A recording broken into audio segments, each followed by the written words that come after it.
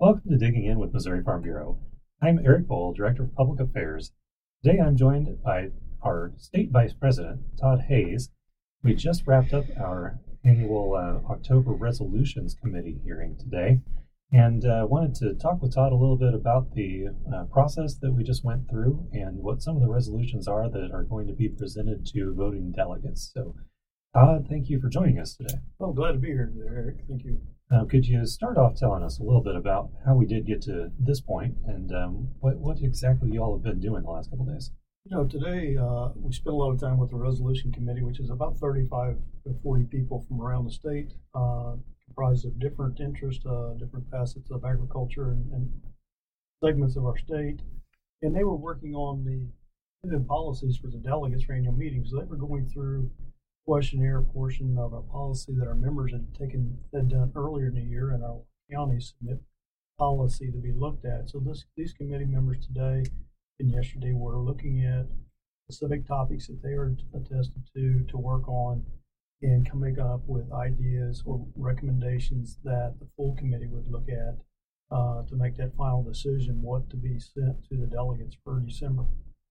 Good deal. And that process has been going on for quite a few months. Began really earlier in the year, I guess.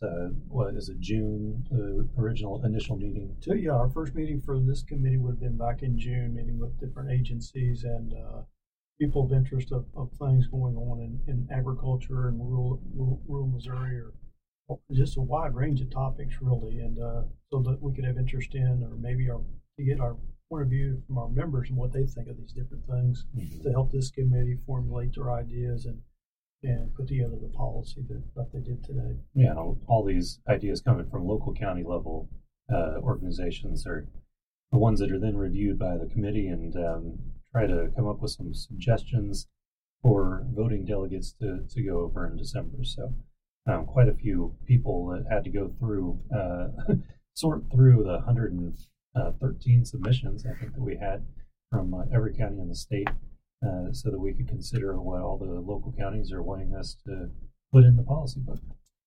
Let's get started then going through some of the specifics of what policies you're going to be putting forward. I think maybe the most look forward to one, the one people are going to be paying most attention to, is maybe the one about feral hogs. That's something that the organizations had a lot of work done on in the past few months. We started a working group to look into feral hog eradication, and that working group had some suggestions.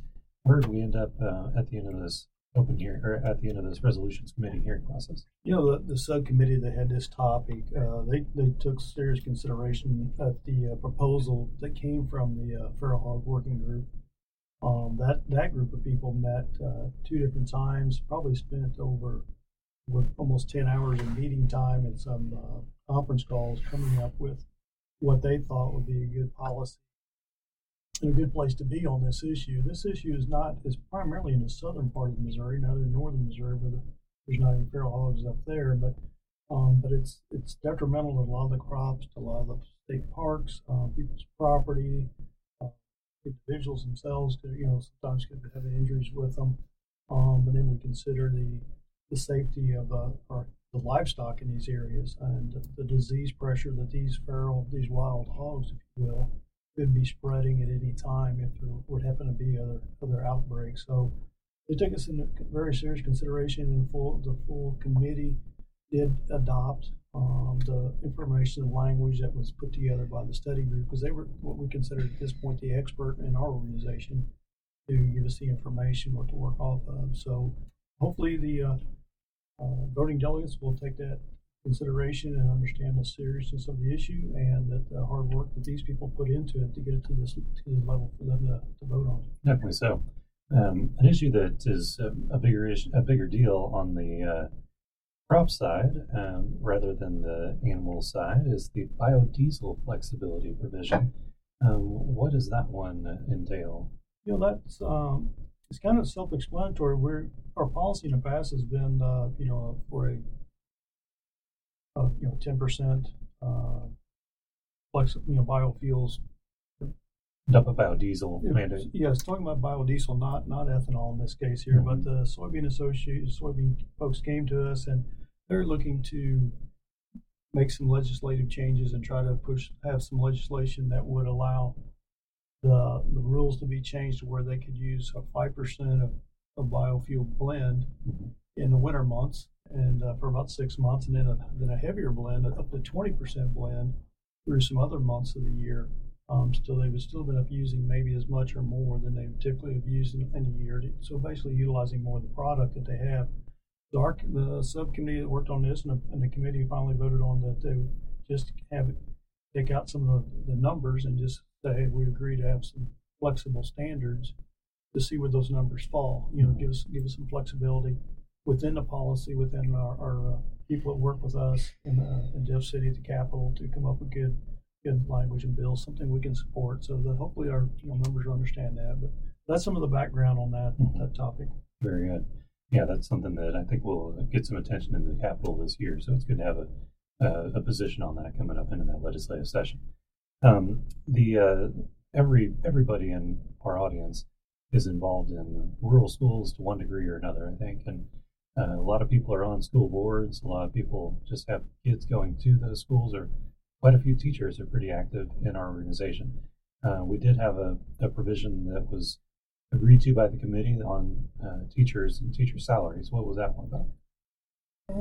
One of the topics on that regarding if it's an area where retired teacher, they can only work so many hours for a school district as they're retired and still maintain their retirement fund. And in some areas, there are schools that are hard pressed for employees, and there's certain days when they can't find certified staff, they can't find substitutes, and they can fill in with some of these folks that have retired teachers. But if they're pushing up on the number of hours of service, the number of hours they can work and still get their benefits, they're wanting to be able to say if this is a critical need situation for employees, that they forgive some of that and allow them to still meet their retirement, get their retirement.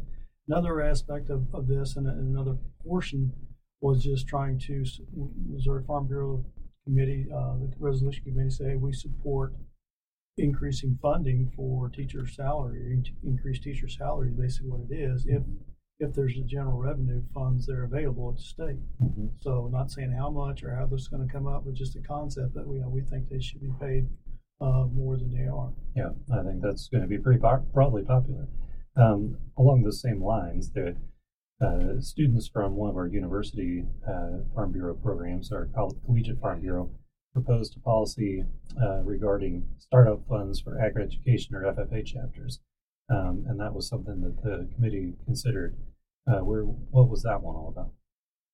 Yeah, that was folks from Northwest Missouri State University came down as part of our collegiate program and did a great job of presenting what they're up to and what they're doing. But this is a need they thought, an area they thought could help as you try to start new FFA chapters throughout the state. Less than half the schools in Missouri have FFA chapters or a VOAG program. So they're asking, they propose a way to how can we get grants, or could there be grants or more funding available for assistance for beginning chapters and VOAG programs in schools in the state. So we were all about ag and supporting our rural communities in Farm Bureau, so we thought this was an easy one for us to get behind. And so our committee has submitted that to the delegates for December to vote on. Yeah, it's really a neat process that they get to be involved in this as well and propose things to the committee directly. Oh, I think it's great for them, that they get to show a little bit of what their chapter's been doing for the year, some of the activities and involvements and things they do on our campus to talk about ag, to showcase what's going on and take care of some of the tougher issues to help explain to their peers who don't know anything about agriculture what they're doing. So they do a great job of advocating for our industry and on the college campuses, and we are very supportive of them and want to keep that going on. Very good. Dairy is an issue that often gets discussed in these kind of debates because it seems like the policy is changing every year. There was a proposal about dairy margins. What was the legislation that we're talking about proposing there? This is a completely rewrite almost of our dairy margin policy. It's basically it came out of the new Farm Bill and some of the things, rules being written there at the federal level. And a lot of it is from American Farm Bureau, that they've had a working group together with dairy producers from all across the nation, come together and agree on some policy and pricing structures and a margin program or an insurance program for dairy producers. It gets really complex. So folks that aren't in the dairy industry or haven't dealt with this much at all, it seems cumbersome, and you don't know what's going on, what their word is. So it's a real challenge for most of our members to understand it. But at the end of the process, we know that as dairy producers were involved in this, and I think any of the dairy men and women in our organization that are there at the annual meeting as delegates, as they read through this policy, they will understand and pick up on the terms and what it is, and hopefully they will say, okay, this is better than what we've got, and we have to be moving forward. We can't have the same pricing structure we've had for years and years. So, like I say, it's a lot to it. It does look complex, but I think at the end of it, I believe it is going to be a better policy for us to go work with. Dairy policy is extremely complicated, and I know what you mean. That I really hope that those dairy producers understand all the terminology in it, because I sure don't myself, but it is very complex. The issue that we hear about a lot, I think, on the national level that was brought up to us that I was kind of surprised to see we hadn't already had a policy on was regarding human trafficking. There was a couple of suggestions about addressing child sex trafficking, but then also expanding that to all ages, because it's not only an issue for minors. That seemed to be something that the committee had pretty broad agreement on. Yeah, it's something that nobody disagreed at all with this, and it's something we don't really think about at all much in our rural areas probably. But it's a large state. There's a lot of interstates going through our state. There's a lot of things, a lot of students traveling, a lot of young people, and nobody wants to see this happen. And so yeah, we're going on record if our members vote on it and then say, yeah, we oppose human trafficking. And do what we can to help minimize that and get away with it. Yeah, so that's an issue that some of our Missouri members of Congress that we've been supportive of have been leaders on in Congress. Ann Wagner especially has been someone who's taken this on as an issue that's near and dear to her heart. So showing the support to her to back up her efforts, I think, is helpful as well. Right. No, it's not something normally you pick up and expect to see in a farm organization set of policies, but it's something that it can happen to any of us, any of our families. So we want to get behind this and try to do what we can to help stop it. Definitely so. Well, another one more that we will wrap up with today is something that is getting more and more attention as some of the states around us are taking action on this issue. And that is the issue of recreational marijuana usage. What did the committee come up with on that? We came up that we oppose that at this point. A lot of the reasons for a lot of the work that we do and the people we need to have to help work on our farms and do what we do, it's a safety concern, and reliability, whether we're driving equipment, trucks and things, and can have people under the influence of these things. And our insurance, typically isn't going to support that. Most of our farm policies or auto policies, or if your employment, you have a drug testing policy or something. So that's we're just not supportive of that. We think there's other things people can do to enjoy themselves and have fun, but when it starts affecting the safety of others on our farms, we take that pretty seriously. We talked quite a bit about farm safety and making some changes in the policy there and suggestions, and so I don't think we can talk of, hey, we got to do a better job of farm safety, and all of a sudden we support recreational use of marijuana. No, I don't think the two and two go together. So that's going to show we oppose that at this point. We're supportive of other things for medicine and things like that has already been passed, but not for just recreational use of it. Sure, and with Illinois going online with their recreational use in January, we may end up having to readdress this in the future too, because we've got a huge portion of our border that's going to be up against the state where it's widely available. So things are going to change pretty quick. We're going to be dealing with this for quite a while yet in the workforce and everything, really, the folks along the east side of the state. Definitely so. Well, those are some good issues to give some more thought to between now and annual meeting, but that is when we're going to address these next. What are we going to do at annual meeting with our policy development process, and what can people do if they want to be involved there? It's coming down now to refine this a little bit. We'll get this set out on our website in a few weeks. What the tentative policy is that the committee voted on.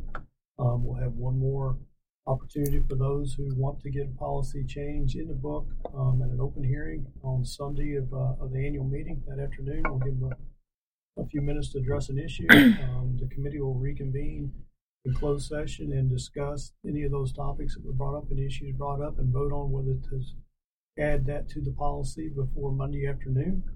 And then at Monday afternoon, it kicks off the business meeting with the president calling order to the meeting.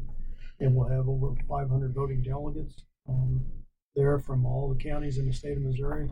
And we'll go through our policy book one section at a time, one topic at a time, one page at a time, and go through and we'll go through all the changes that are being recommended. And then if those on the delegates like to make an amendment to any of those changes or something of their own that hasn't been brought up yet, they have that's their last opportunity to bring it up on the delegate floor. Make a motion and have a second to that, and they can discuss it, and it's be voted on by the delegates, up or down. And that's usually very interesting. I would encourage any and all members that want to come, even if they're not a voting delegate, to come and sit and watch the process. It's always amazing to me how it gets fleshed out, and it usually comes out pretty good. Because it really gets discussed in a lot of ways, and it really truly is the grassroots. Yeah, you definitely see that. And it's I've had a lot of people say, it finally came and went through sat through it and a part of it, and just like, I didn't realize it was like that. Mm-hmm. That's amazing that you all do that. That you all, it is truly the members making the decision what our policy is going to be for our organization for 12 months. So it's something we don't take lightly, and we don't take for granted at all. And know that we have to work. It takes hard work. It's definitely worth it at the end process. Yeah, it's a very good process, and it lends credibility to the end product, I think. So we definitely encourage people to come to that at annual meeting. And also, if you are interested in looking into these proposed resolutions, you will be able to find those in your upcoming issue of Show Me Magazine, which ought to be out within the next few weeks. So keep an eye on that in your mailboxes, and we ought to get a couple pages of draft resolutions that are in there. So you can keep an eye out for that, and then bring any other ideas to annual meeting if you want to discuss something additional. And Todd, again, thank you for joining us and for all the work that you do on this as the leader of that committee. It's a big part of your job as vice president of our organization, and I know it takes a lot of hours and a lot of effort, and we definitely appreciate the time that you put into it. Thank you very much, Eric. I enjoy that aspect of my position, and look forward to it, and working with all the members on the committee and also around the state with their ideas and exchanging viewpoints. So it's great to be a part of that, and at a great organization as Missouri Farm Bureau is. Good deal. Well, it's great to have you as our guest for our annual Toddcast. So we will hopefully be able to see you back here next year, where we can discuss what's going to be on the 2020 resolutions. Thanks again. Thank you.